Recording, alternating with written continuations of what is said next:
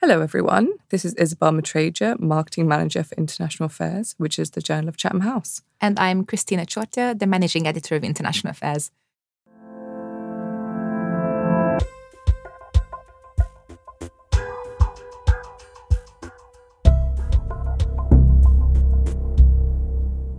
Izzy, can you believe that we've reached the final episode of the podcast? I know, I really can't believe it. So this is episode 6 of our mini-series, Reflections at 100, which is celebrating our century-old archive, which also means that our centenary year is almost over. Well, only for the next year, and then we have our 100th volume celebrations coming up.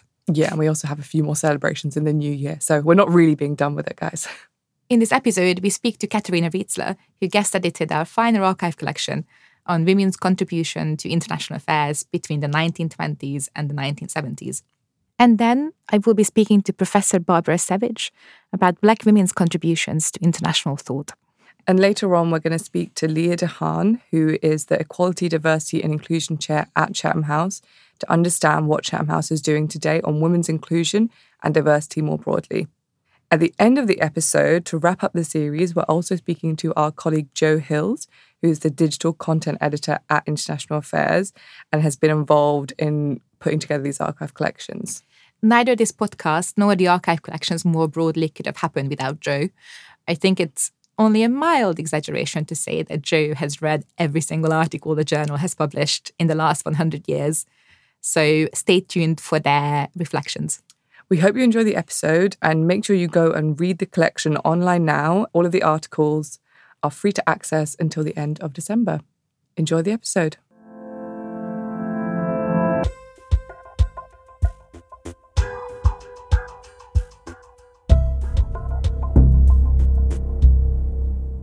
So today we're speaking to Katharina Rietzler, who is a senior lecturer in American history and the head of American studies at the University of Sussex. Katharina's research focuses on the history of international thought from the 1910s to the 1960s, with a particular focus on women as international thinkers. Welcome to the podcast. Hi, Katharina. Hello. Thank you very much for having me. Thanks for being here. So let's get straight into it. What contributions have women made to the discipline of international relations, particularly in its early years? Okay, so that's a huge question in many, many ways, because obviously you can look at it in terms of intellectual content. What areas of international politics have women been working on in the early years of the discipline or maybe of the academic field? And also in terms of the kinds of contributions that were made. Are we talking about public speaking? Are we talking about pamphlets? Are we talking about hefty tomes of sort of dense research or theory? Are we talking about the academic realm? Are we talking about activism, the various pressure groups that existed in the world of international affairs, whether that was pressure groups for international organizations such as the League of Nations or single issue campaigning?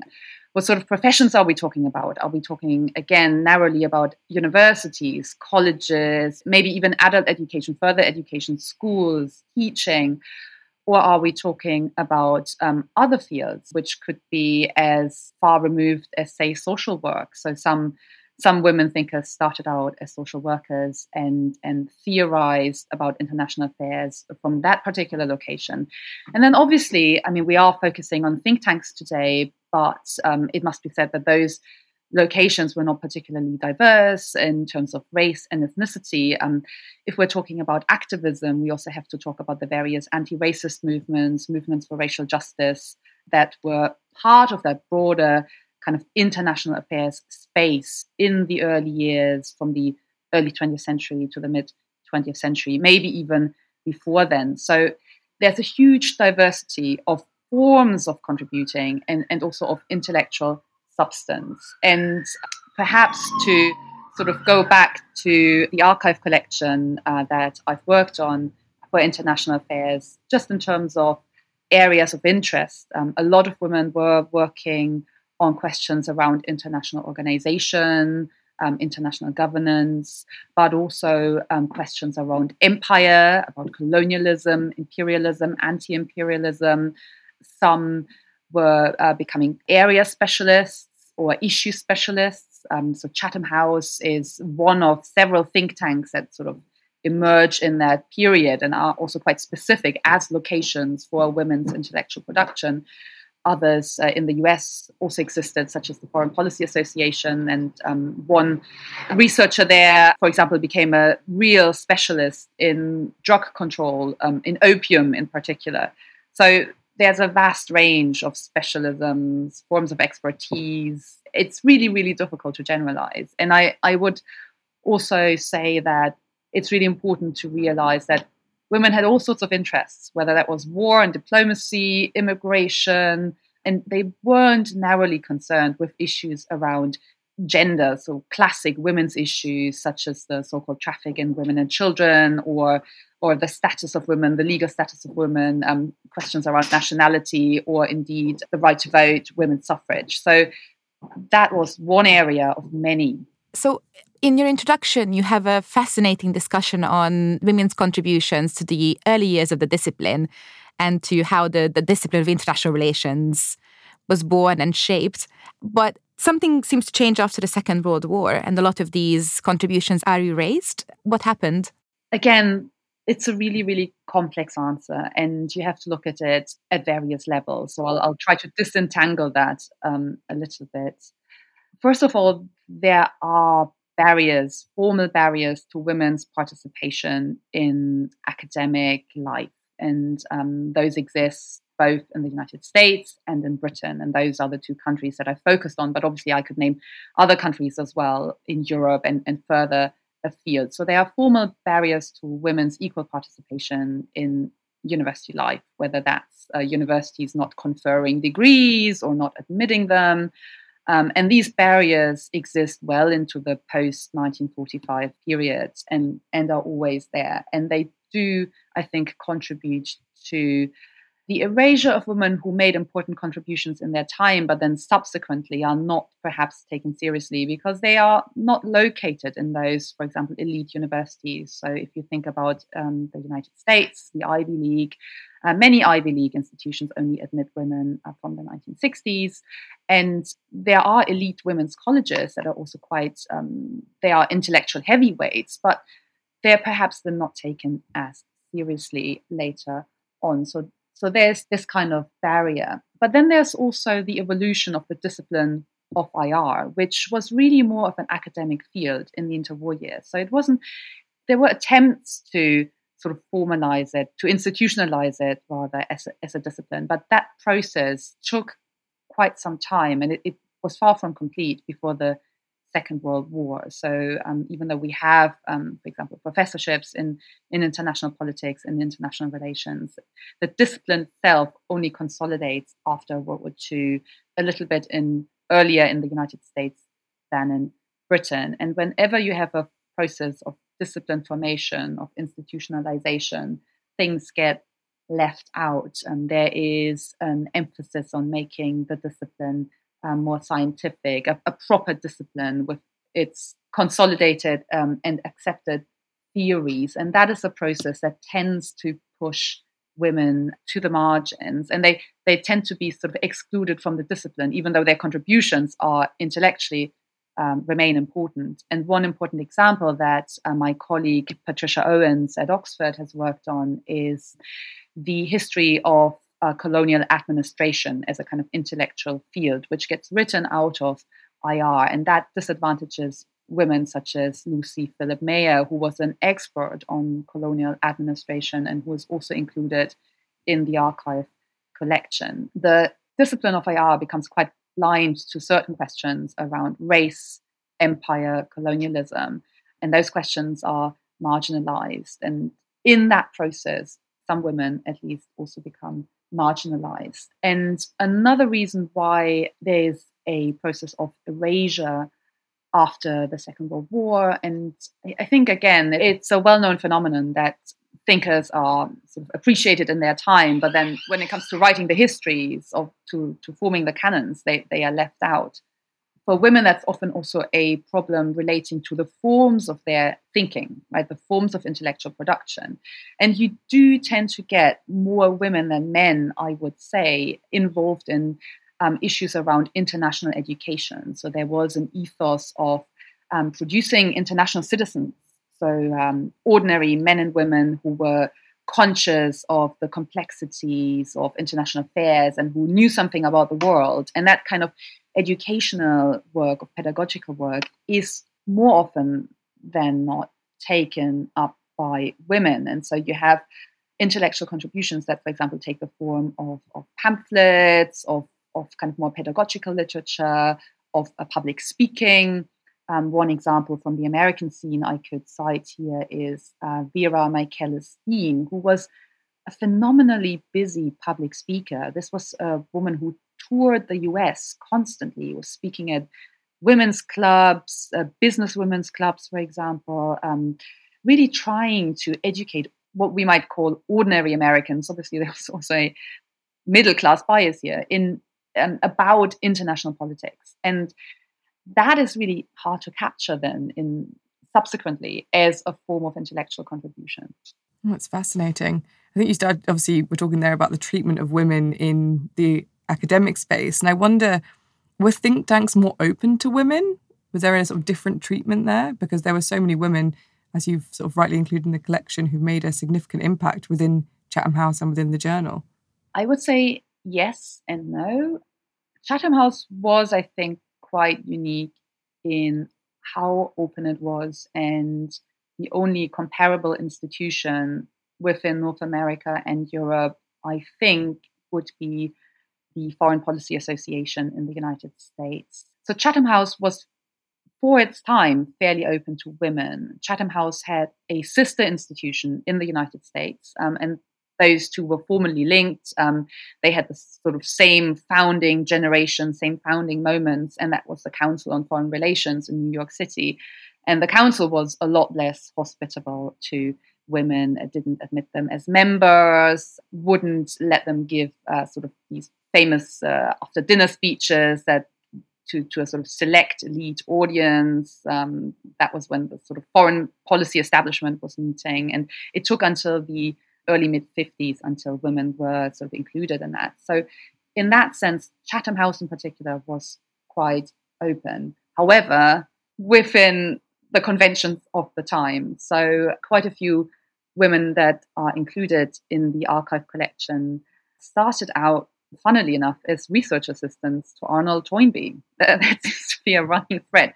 So you have this roster of highly educated, motivated, intelligent, hardworking young women who end up being Toynbee's research assistants and basically do a lot of the quite labor-intensive compiling and putting together of the survey that Toynbee is famous for him. So they start then. I wouldn't say they're treated on equal terms as men, but nonetheless, there are some intellectual or sort of career pathways that lead through Chatham House that at least provide an opening, an opportunity. And because Chatham House wasn't a university, but it was within that academic sphere, that can really make a scholarly career. So I'll give you one example, maybe. Elizabeth Monroe is another one of these, university educated, it has to be said, very elite in terms of class status, women, because she has access to the best education. She works in Geneva for a while, multilingual, hardworking, etc., who ends up through a researcher position in Chatham House getting a Rockefeller Fellowship. So the Rockefeller Foundation was a major funder of international relations as a kind of intellectual field discipline in the 1920s, 30s, 40s, and 50s. And Chatham House nominates Elizabeth Monroe for this fellowship. And this gives her the financial freedom and also the kind of prestige of a major fellowship to conduct very complex fieldwork in the Mediterranean. And that leads then to a major monograph, which is well received. That then leads to other work. And she ends up at Oxford, at St. Anthony's College, and becomes a Middle East expert who's well recognized and a real authority in her field. But I think she really benefited from those intellectual opportunities that were opened up through this think tank work. And another example, very famous example, might be Susan Strange, who found academia quite hostile. So Susan Strange, it has been alleged that she left an academic post because of hostility towards her as a mother of several children. She moves to Chatham House, and this is when she formulates her major intervention in the discipline in the 1970s about the importance of international political economy. And it's a real sort of manifesto piece. It's also included in the archive collection that changes the discipline. But again, we might wonder if she had been able to produce this, to write this, if she hadn't had that opportunity to be in Chatham House. This is a little bit speculative, but for some women at least, think tanks are quite hospitable. Obviously, there are lots of women who do very unrecognized work, whether that's as secretaries or in the press clippings department or just doing very sort of clerical administrative work, the sort of classic hosting as well. That goes on too. But for some women, this is a real opportunity. You made the really important point earlier that women working in international relations weren't necessarily working on so-called women's issues. One of the topics that you highlighted that was really of interest to women scholars is international organizations. Why was that the case? I think it's really dangerous to look for contributions that are in one way or another about gender, right?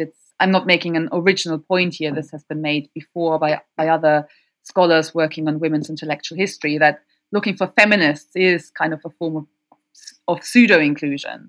If you only recognize women's contribution, if they can be sort of read as feminist, then we're leaving out a lot of really important work that was excluded because of the identity of those who produced it.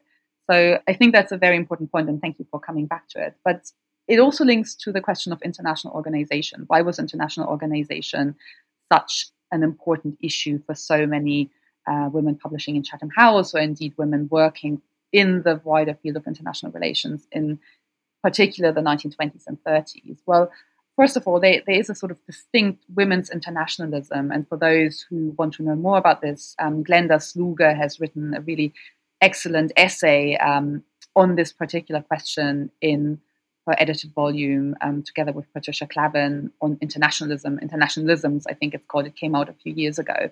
So during World War I, we have a sort of real wave of women's organizing for international organization, for international peace, and expressing the hope that supranational institutions will make it easier to build a peaceful world order. So this is already happening to some extent before World War I, but then really during World War I in a major way. And we also have many, many women's groups that are created in this period that have a focus on international organizations, specifically on the League. And we're not just talking about Western women here, women in Europe or North America. This is a global phenomenon. And for example, we have women's groups in India that lobby the League of Nations on specific issues. And the League does get quite involved in sort of classic women's issues, such as the trafficking in women and children. And another reason why the League is important for women interested in international affairs, whether that's in activism or scholarship, is that it does admit women and men on an equal basis when it comes to employment. It is quite consciously more open than, say, bureaucracies in particular nation states or empires would be. So there is a huge amount of activism, lobbying work, intellectual production that happens around the League, that extends to sort of other areas of knowledge production, such as the League of Nations Library. We have the League of Nations librarian Florence Wilson, was an American woman who made important contributions in her own right to the discipline. So there are many reasons why women are drawn to international organization. And there's also a sort of more, shall we say, political, ideological component here. That there is a sort of ethos, especially among liberal internationalist women, that women are sort of supposed to be international citizens. Ideas around women's citizenship, which are obviously linked to all that activism, all that political work around women's suffrage. So ideas around women's citizenship do become drawn into the international sphere, or at least they are sort of suffused with the idea that women should care about international relations. They should be invested in it intellectually, perhaps also politically and emotionally. So there is this particular ethos. Not everybody necessarily agreed with that. And I think, especially in the United States, we see a backlash after perhaps beginning already in the interwar years, but especially then in the 40s and 50s against international organizations. So it becomes one of those political issues that really divides, in particular, American women in the era of McCarthyism in particular. So that's when the United Nations and UNESCO become these bogeymen for some women on the right. So that should also be said on this particular question. It's not all women who are necessarily supporters of international organizations.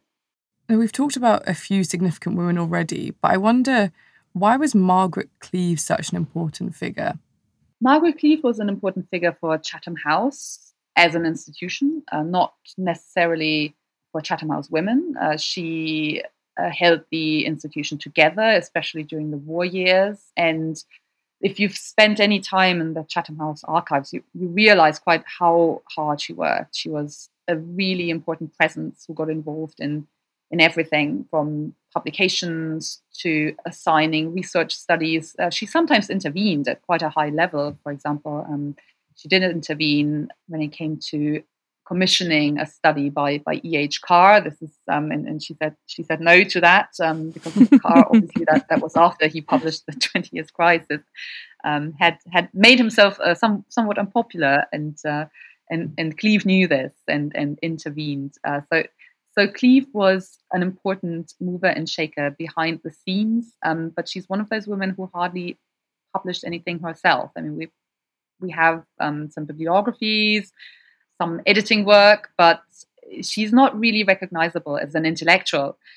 But if we take into account that research convening, liaising, creating opportunities for others to publish books, monographs, articles, etc., we include that in the larger category of intellectual production, then undoubtedly she was a major figure, and she is recognized also in her time. She's also a woman who has a significant amount of power. As I've already said, she can decide whether somebody's writing a study for Chatham House or not. And she's also involved in some very sensitive negotiations between Chatham House, which is, as a think tank, obviously always looking for funding, and the Rockefeller Foundation, which I've already mentioned, a major funder of international relations research in this period. Cleave is part of these negotiations. So that just shows how, at what level she worked at Chatham House. Yeah, and I would recommend you all read the introduction, because Katerina paints an amazing picture of Margaret's work at Chatham House and with the journal, of course, editing the journal through the Second World War and beyond. So we've come to our final question. We always finish with the same one. While putting together this collection, was there anything that surprised you?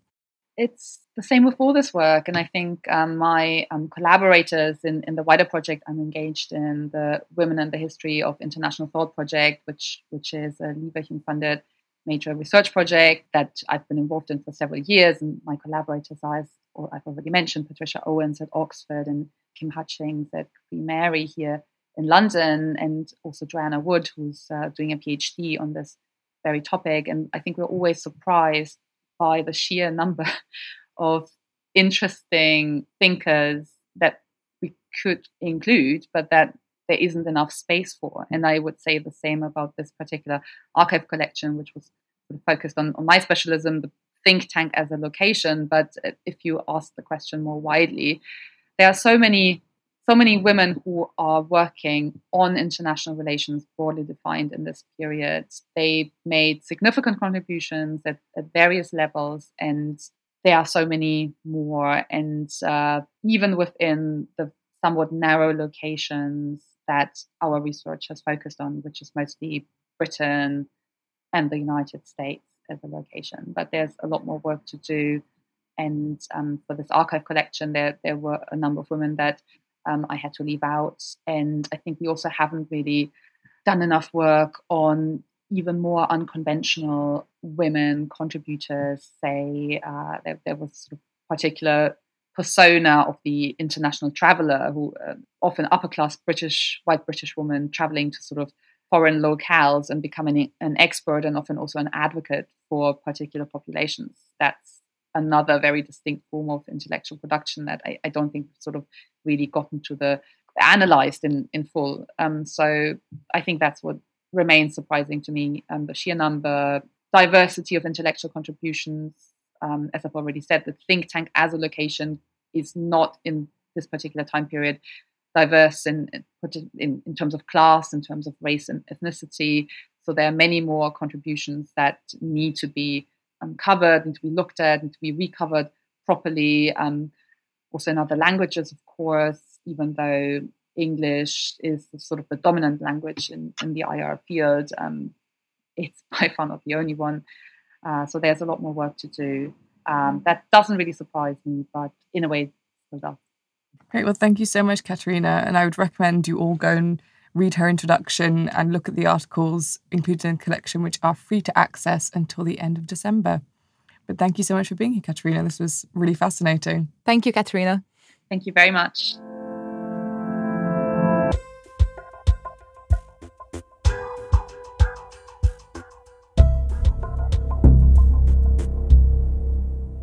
I'm here with Professor Barbara D. Savage, who is Professor Emerita of American Social Thought and Africana Studies at the University of Pennsylvania.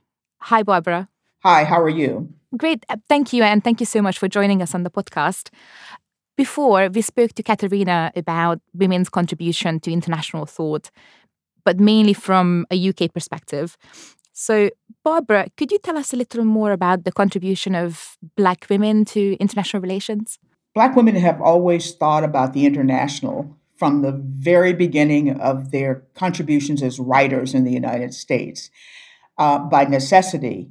But the international is always, figured in a large way. If we think about international relations as an academic discipline, then that raises a whole set of other questions having to do with race and segregation and exclusion in the American academy, including international relations, but not limited to that. But we do begin to see Black women publishing formally about Africa, about imperialism or anti-colonialist movements as early as the 1930s, and certainly even before then, but more and more of it in the interwar period. And so it is a recurring theme, and it's a fairly constant theme in African American political thought in general, and including among Black women who are writing about the international in the spaces where they can be heard. And that includes, of course, formal political commentary, but also in essays and poems, in fiction, but also those who have been permitted and were able to have formal academic training eventually in the usual outlets for academic work as well.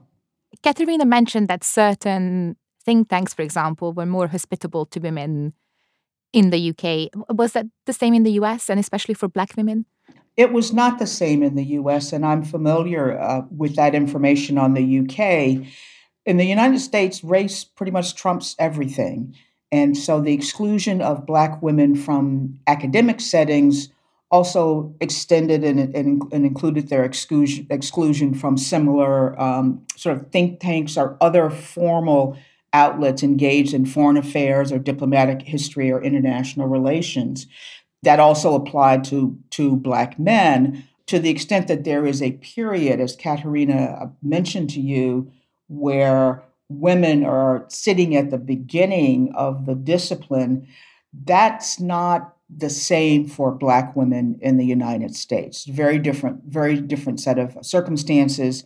We're talking about a time when Black writers and Black scholars are basically operating as segregated scholars, or they're operated, under their racist exclusion from the traditional outlets for academic work and political thought.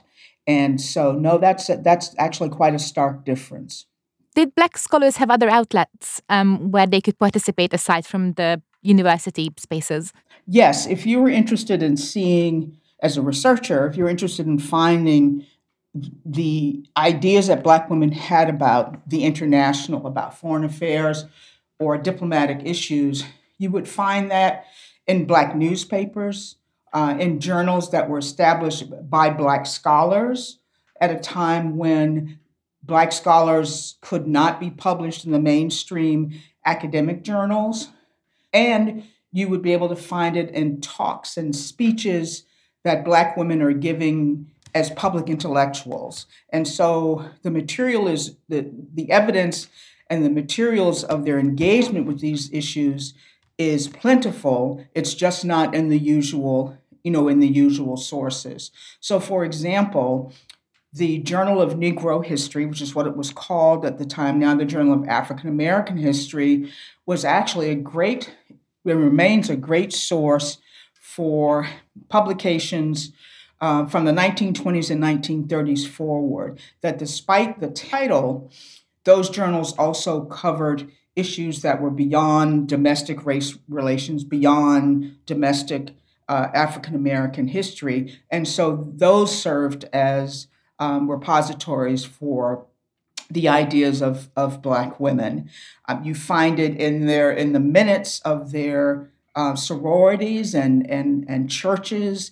And so it's there. It's just that being excluded from the traditional journals and from think tanks, there were other outlets. But it also shows an incredible amount of interest from a Black public in these ideas and a move beyond any kind of provincial understanding of African American history, that by definition and by nature, Black history is diasporic.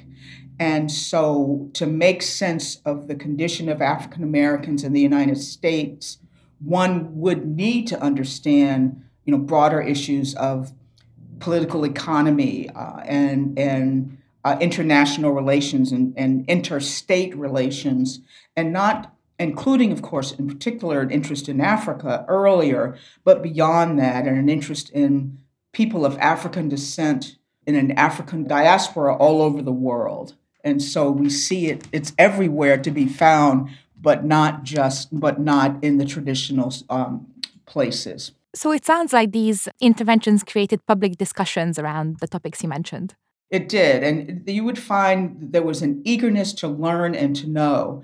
And when people began to talk about foreign affairs and international issues, those ideas and interests would come to Black audiences in a number of different ways. And because of a number of different things, we forget, for example, the extraordinary participation of Black soldiers in World War I and in World War II, and in fact, all of the wars that this country has engaged in, and what it means to then be a Black soldier from a segregated U.S. who goes and fights in Europe or Asia and then comes back to the United States, raising and asking a certain kinds of questions.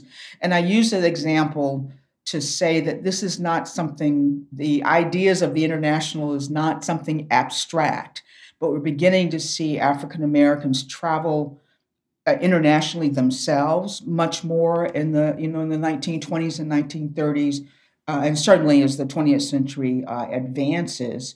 So there was a tremendous amount of interest and eagerness, and to place the political experience of African Americans and their struggles against segregation and racism in a broader international perspective. And so that is, as I said, one of the most recurring and constant themes in African American political thought, including among Black women. Moving back to the academic side of international relations, were more opportunities created for Black women from the 1950s onwards? I'd say the 1950s is a good place to begin, but I think that the academic opportunities for Black women actually begin to open rather slowly. The first 3 Black women to receive a doctorate in this country happens in 1921, but it is then a very slow process.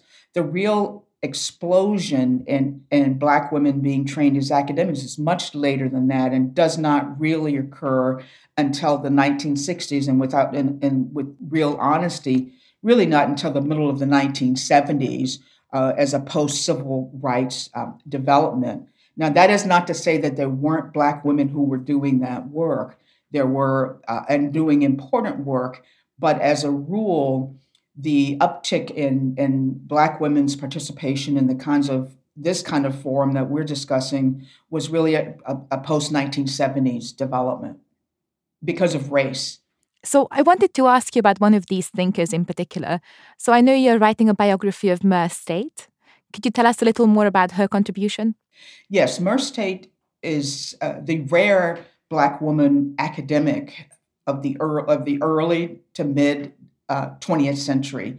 She trained at Oxford in the 1930s and in international relations, economics, and then came back to this country, eventually received a doctorate in government from Harvard in 1941, which is an extraordinary exception in that way.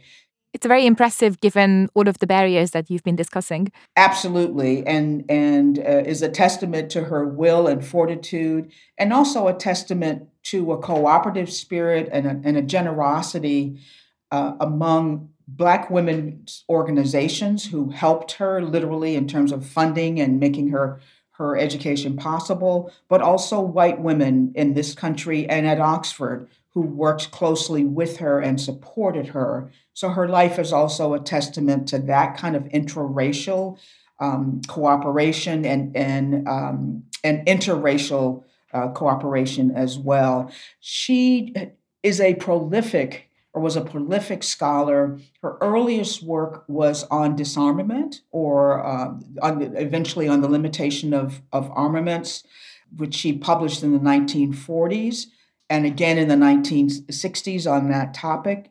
She then began projects on American imperialism, which was groundbreaking at the time, by focusing on American interventions in Hawaii in the middle of the 19th century, seeing that as the beginning of American colonial expansion in the early 19th and 20th century, eventually culminating, of course, in the annexation and then statehood for Hawaii. But at the center of her analysis of American intervention in that period there is the political environment of the United States at the time that she's writing. She's writing in the early 1960s. So her analysis also references the race and racial ideas that are basically imported from the United States and played upon indigenous people in Hawaii. So race and the Civil War and the Reconstruction era, which is a period that she's covering, she argues is inseparable from that colonial excursion in Hawaii. From that, she does a great deal of work actually on imperialist designs in the South Pacific, not just limited to the US, but to the UK and France and others, as that works itself out, particularly in the post-World War II era. So that's one big chunk of the work that she did. And then finally, in the late 1970s, she turned to questions of imperialism in Africa, and particularly in Eastern and Southern Africa, and really pioneered a way of thinking about international corporate imperialism there, that the threat would not come so much from guns and armaments, as where her work had begun, but from the transfer of international capital, the building of railroads and the infrastructure for mineral extractions in Africa, and primarily the sort of transformation of imperialism that basically is conducted by international corporations. So in all of these ways, we have someone with a broad understanding and conceptualization of international thought and international relations, but who also brings very fresh and bold interpretations and ideas that then take several decades for the profession as a whole to actually acknowledge and take up. Absolutely. And I mean, as you were speaking, I kept thinking that these are still topics that are vitally important to international relations today. Yes, they absolutely are. And her work continues to be relevant. And her work right now, thanks in part to digital technologies, not unlike the one that we're using here, but it is possible to now find her printed work. She published 5 books and hundreds of articles, and those are now being found by scholars who are researching in these areas. And I certainly hope that this book will bring greater attention to her work. I try to engage with it critically, and I hope others will do the same. But her life also stands as an inspirational story of the ambition to basically become a scholar for a Black woman at that time, which was as bold and as ambitious as anything at a time when she would remain, for most of her life, one of the few Black women academics. Can I give a little plug for the book? When can we expect to find it in the bookshops? Yes, the book is in copy editing as we speak at Yale University Press, with it expected to be published in the fall of 2023. Great. So please do go and check out the book once it's published. And Barbara, thank you so much. This was fascinating. Good. Thank you very much for having me. Thank you.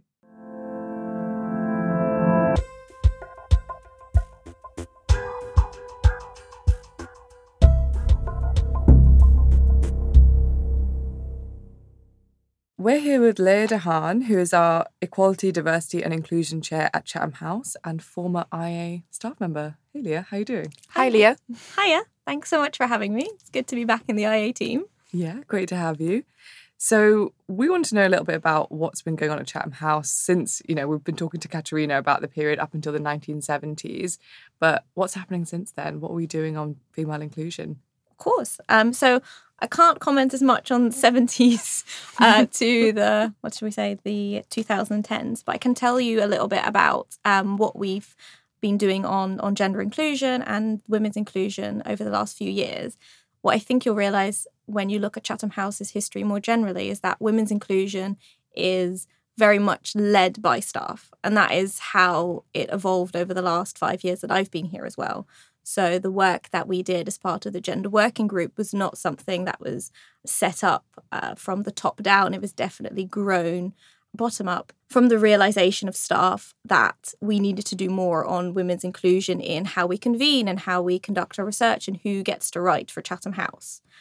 And that's really interesting because earlier Katerina mentioned that Chatham House was sort of particularly hospitable to women in its early years, so between sort of the 20s to the 70s. But quite often the jobs women had were more clerical, and then they could perhaps work their way up to research positions. Yes, completely. And I think actually the gender working group as it existed from 2017 to 2020 very much mirrors that.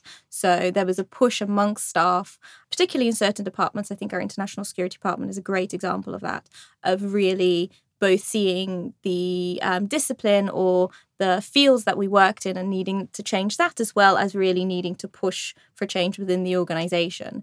And so what happened is that over 2 or 3 years, that was formalised into a gender working group, which had a gender action plan, which set very specific targets that we're still working towards. The public face of this will be the gender toolkit that is publicly available on the Chatham House website. And I think it's another really good example of how the work we conducted was done, because it was very collaborative. So we worked with different think tanks across London and really learned from what they had developed, because I think a big part of this is not reinventing the wheel, but also ask them what they needed. And so the toolkit very clearly looks at how do you practically convene an event that is inclusive of women's voices? How do you practically conduct research that listens to women's voices and includes them from in every stage of the research being conducted? So it was both very collaborative and very practical, which is, I think, exactly the space that we should be in. At the same time, you were also heading up some IA efforts on inclusion. Do you want to talk about that a bit? Yes, of course. A bit of a throwback, but it's probably one of the things that I've done at Chatham House that has been most exciting. So I think it originated in a conversation at the International Studies Association, and someone on a panel, I don't know if you can remember who it was, Ruth Blakely. It was Ruth Blakely, yes. Ruth Blakely said, I would like to edit a journal where we just say, right, we're going to have 50-50, where 50% of the authors identify as women. And the IA team just went, well, we should do that then. And so we had the 50/50 in 2020 initiative, which was particularly groundbreaking, I think, because 2020 was the year that Chatham House was 100 years old. So there was a lot of attention on us as an organisation, but it was also the year of COVID, in which it was particularly difficult because of the extra care and labour that was expected of women to be able to achieve this. So I think it was kind of a perfect year to do it, apart from obviously the fact that there were a lot of other things going on. And so across all of international affairs is outputs, whether it's journal articles, book reviews, blog posts, anything that we did, we aim to have 50% of anyone contributing identifying as a woman, and we achieved that, which is incredible. So if you go to the IA website, you can read the full report on all of the details, but it was a real feat, I think, for the journal. And what we learned, to go back to the collaboration point, is that the way that you do this is by tapping into different communities and becoming part of communities that are already really, really pushing for this, and reaching out into spaces where the journal might not traditionally have been, where there are great academic conversations going on. And so what happens is that not only did it achieve that 50% of the journal's authors identified as women, but it also meant that it hugely increased the diversity of what the journal was talking about, and is one of the reasons, in my opinion, that the journal's doing so well. Yeah, I think it's really exciting working at the journal today, because we've obviously learned so much from that 50/50 initiative, and we're keeping up with it, but also moving beyond that and thinking about how we can include genders beyond the binary, how we can think about Global South inclusion, LGBTQ plus inclusion, all of these other things. And I think that's sort of a similar process that's happening at Chatham House. I wonder if you could tell us about that. Yes, I think even when we were going through the 50/50 in 2020 process, this was something that we were butting up against, that whilst it was a great achievement, it's something to be very, very proud of. Once you start having the conversation on inclusion and representation, you realise that actually 50/50 doesn't go far enough. And the same conversation in Chatham House was happening in terms of the gender working group and work we were doing on women's inclusion. And what you realise is that if you just look at gender and just look at women's inclusion, you tend to promote the work of white, cisgendered, straight, middle-class women. And of course, that is not enough. That doesn't fulfill all of what we're trying to do at Chatham House and IA. 2020 in this sense was also a big year, because it was the year that COVID started, and we were realising that the disproportionate burden was not just falling on women, but on particularly women of colour, people of colour more generally. And then, of course, there was the murder of George Floyd and the resurgence of the Black Lives Matter movement, which had a huge impact on Chatham House and on the IA team. And I think what it really drove home to us as the Black Lives Matter movement resurged is that you have to really look at this in a cohesive and intersectional way. And that's really what we're trying to do at Chatham House at the moment. So, of course, we haven't stopped our focus on gender, but it is now part of a package where we look at race, we look at socioeconomic background, we look at the LGBTIQ plus community, we look at people with disabilities, and really make sure that this is intersectional. So we're not saying we need to support the work of just Black men or just white women, but we need to look at these things in an intersectional way. So race and gender, for instance, have to be part of the same conversation. Yeah, and this is really just the beginning of the process, definitely for the journal, but I think also for Chatham House. So, but there's some exciting things happening. So, for example, the other journal published by Chatham House, the Journal of Cyber Policy, just put out an EDI statement, also aiming to diversify their author base, engage more with underrepresented scholars. I think it's really important to do this kind of work very publicly. We've seen other organisations like the London School of Hygiene and Tropical Medicine or the Wellcome Foundation being very public about what journeys they need to go on as organisations. And I think if you do that the way IA did it with 50/50 and the way that the Journal of Cyber Policy, you realise that if you do it publicly, you can draw on other people's resources, you can learn from other people, and it becomes part of a collaborative effort across the field, which is how I think you achieve the best results. Yeah, and I'm going to just take this time to put a plea out from the journal, because this is something we've really started this year. And if you look at our editorial in the January 2022 issue, we kind of set forward what we want to do in our second century. And a big part of that is learning from the community how we can do better on diversity and inclusion. So if you have ideas, please get in contact with us. And I think I can say this, like maybe if you are in the team, you can't say it as clearly as I can, but IA is a space where we're always like interested in new ideas, and if people come to us and say we'd like to do this, more often than not the answer is yes. So I would definitely echo that and encourage people to get in touch. Great. Thank you, Leah. Great to have you on the podcast, Leah. Thank you so much for having me. It's always good to be back.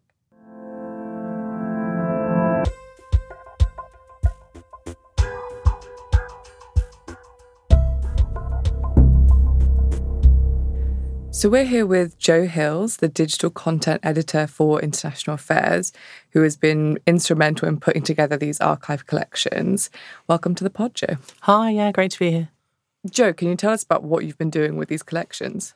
Yeah, so a lot of what I've been doing has been like for each topic going through virtually, pretty much every article that IA has ever published, which is like, for some of them, even just looking at the articles on the specific topic, it'll be like 400 to 500 articles, and like trying to help in like long listing them for the editor so that they can like have a manageable amount to work on a short list. It's been really interesting, like the amount of like surprising, weird and wonderful things out there is like fascinating. So can you give us some examples of the weird and wonderful things?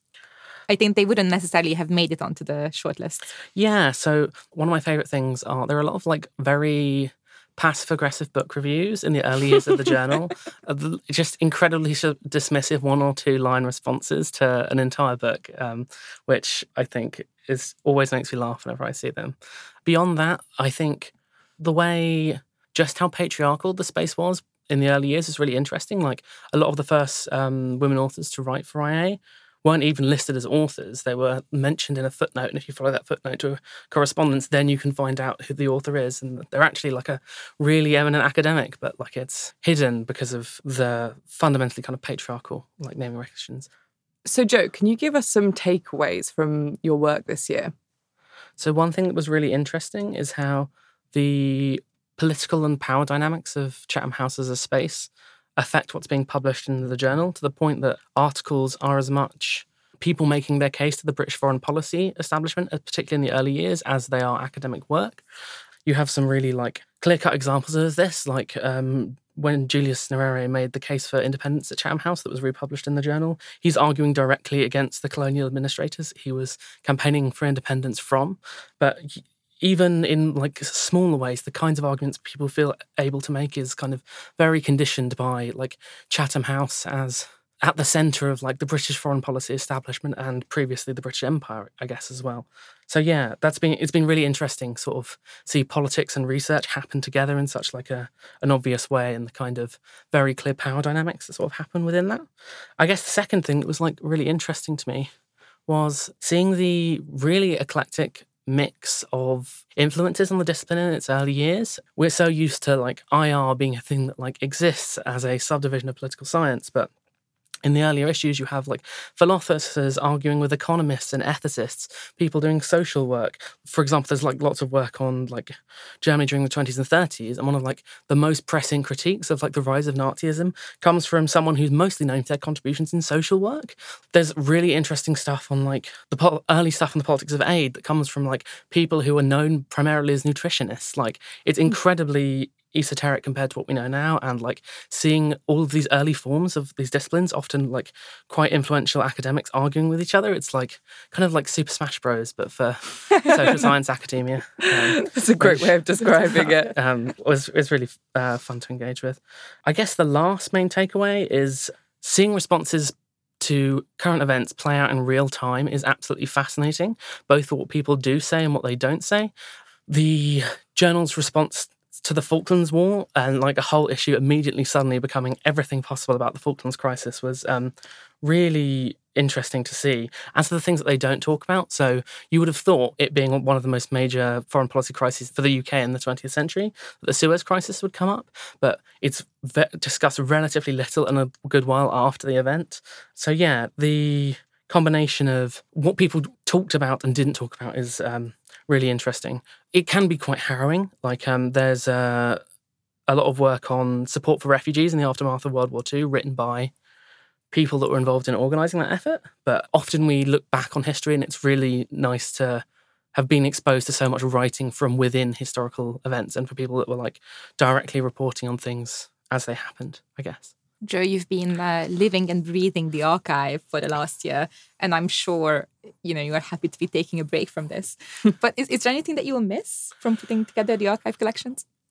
I think the surprise at just completely random and unexpected stuff, both good and bad, will definitely be something I miss. I feel like histories of the discipline focus so much on canonical figures and like big thinkers that everyone learns as part of their like undergraduate master syllabuses or whatever.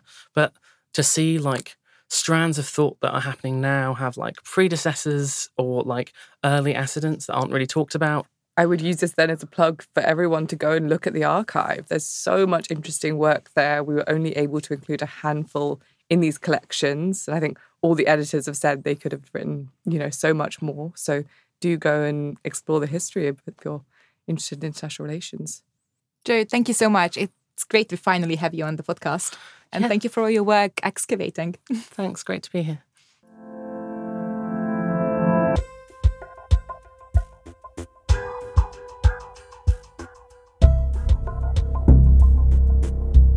I love that analogy. What was it, Super Mario Smash Brothers? And I've never heard IR described like that. This has been such a fantastic year. These episodes have been so much fun to put together. So thank you guys for listening. And thank you for joining us on this journey through 100 years of IR scholarship. From a personal perspective, I'm really pleased to be finishing on this theme because as a woman working in international relations, it's great to see how many amazing women contributed to the discipline. Yeah, it's been really interesting to see both the good and the bad in the archive and pay attention to that in 100th year, which I think is really important. But equally, as we're saying, there have been all these amazing women and so many other people, these global contributors who have been part of the journal. And it's so exciting to be taking the journal forward into its second century and making sure we're really focusing on that.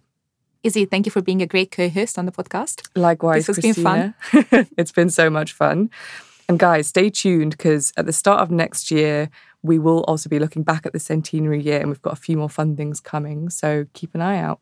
Thank you, everyone. Thanks so much for listening. Bye. Bye.